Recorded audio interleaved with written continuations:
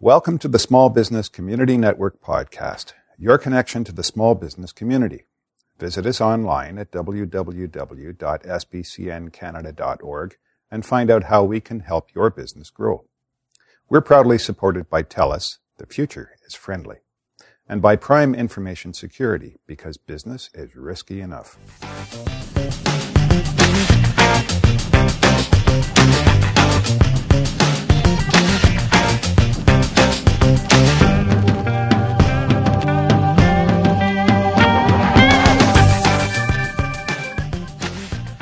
Hi, it's Linda OJ here again today with another SBCN Small Biz podcast. And today I'm chatting with one of the SBCN members and a successful business owner, Lisa Sinclair from Enviro Painting. Hi, Lisa. Hi, Linda. Thank you so much for taking the time out of your very busy schedule to chat with us today. One of the reasons I really wanted you to share with our listeners the kind of work you do, because I'm very interested in environmental issues and helping our ozone layer. So did you want to, give us a little idea, what your business is all about, please, Lisa? Sure. Well, we do residential and commercial painting, and we do it interior and exterior, and we use the no toxic fume paint and environmental practices. We use the recycled tray liners, and we recycle the empty cans and donate the pails to bricklayers, and proper disposal of the old paint and that sort of thing. So our whole practice is incorporating the environmental aspect. My goodness, what a fantastic idea. Why are not more people doing this? How long have you actually been in business and offering this awesome way to keep the environment healthy and keep us healthy? Well, it'll be coming up to 4 years. I guess November will be our anniversary date. But congratulations. Yeah. Thank you.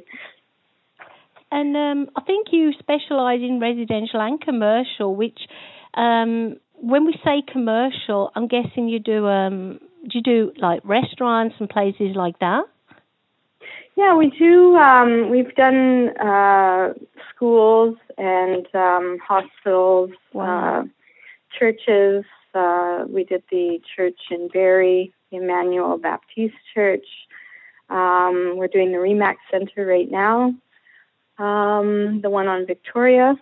Wow, that's fantastic. So I guess the people who are coming to you and asking you to work your magic on their locations, it's because the hospitals, the restaurants, the real estate, REMAX, all those organisations, the churches realise that, people will be going into those locations, and these organisations are being very careful that not only are they helping the ozone layer, so to speak, but also they're making sure that the people they come into contact with will stay healthy because of all the awesome work you guys do. Yes, we've had a lot of good feedback from the places we've painted, in that, people saying, we're so glad that we don't have to worry about breathing in all the fumes. Mm-hmm. And when painting at the Red Cross, we had some comments, oh, wow, like, we're here working. There were still, daily tasks going on. People were at their desks, and we were working around everyone. And the comments were, we're not,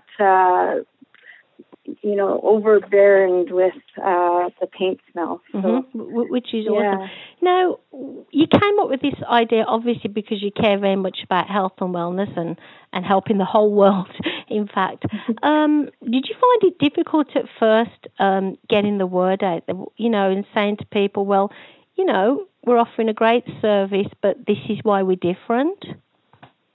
Yeah, we always had a passion for eating well and having the cleaning products in the home be natural products and natural healing with our children, and so we really wanted to incorporate that into the business. And it was sort of an area that wasn't really tapped into when we brought it into the company, and so it was a bit of a challenge to get awareness around that. So have you got any stats? And it's okay if you haven't, but I mean, what do stats tell us, or, articles about the practice that you're deciding to go, the way you're deciding to go? I mean, I'm an asthmatic. I was a severe asthmatic as a child, but many years ago, I guess people didn't really know about the ozone layer or the health issues associated with paint and stuff like that. So, is there any information you want to share with us that, using these better products can definitely help our health? Yeah, I mean, there's a lot of organizations that also researched and have looked into Environment Canada and Toxtown, and government agencies that do talk about the VOCs that are in the paint and how it can affect your health and the damaging effects. So yeah, it is documented, and nausea, headaches, a lot of issues that can be shared with the general public. Yeah. So that's awesome then that people in power are actually encouraging us to go the healthy way. And I gather you work across Canada. I mean, you did mention Barrie, which is quite a distance from Waterloo region. So, again, how are you getting the word out there? Do you advertise? I mean, are you on Yellow Pages? Do you network, that kind of stuff? Yeah, we do. We have a flyer that we send out with a coupon. We just do it sort of, here and there. And we have our website that people can take a look at. And mainly we rely on word of mouth and referrals. And, so. That's awesome. So if our listeners want to contact you, would you mind sharing your website address with us so that they can, check out your website and contact you guys? Sure, yes. It's enviropainting.net. And,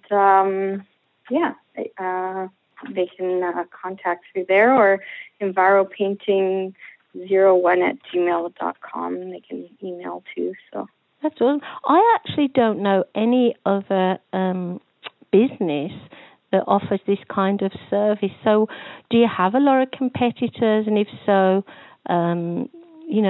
is it easy? Are these competitors local? Are they, across Canada? How do people pick you versus, a competitor?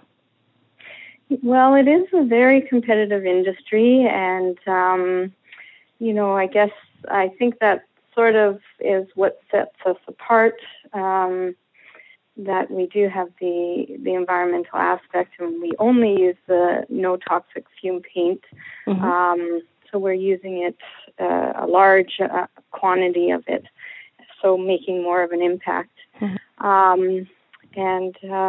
But locally, I haven't heard of other painting companies that practice that. But in Toronto, and some of the surrounding cities, there is. So you're in a really unique position, I would say. And, do you find that if you haven't got many local competitors, it is easier to build a business, or you still have to do all the hard work and slog that most small businesses need to do in the early days? Yeah, I think it's still just as because it's such a competitive industry. We really emphasize the quality of work, and that we take the extra time to caulk the baseboards and the frames, and really just that extra touch. That's good to know.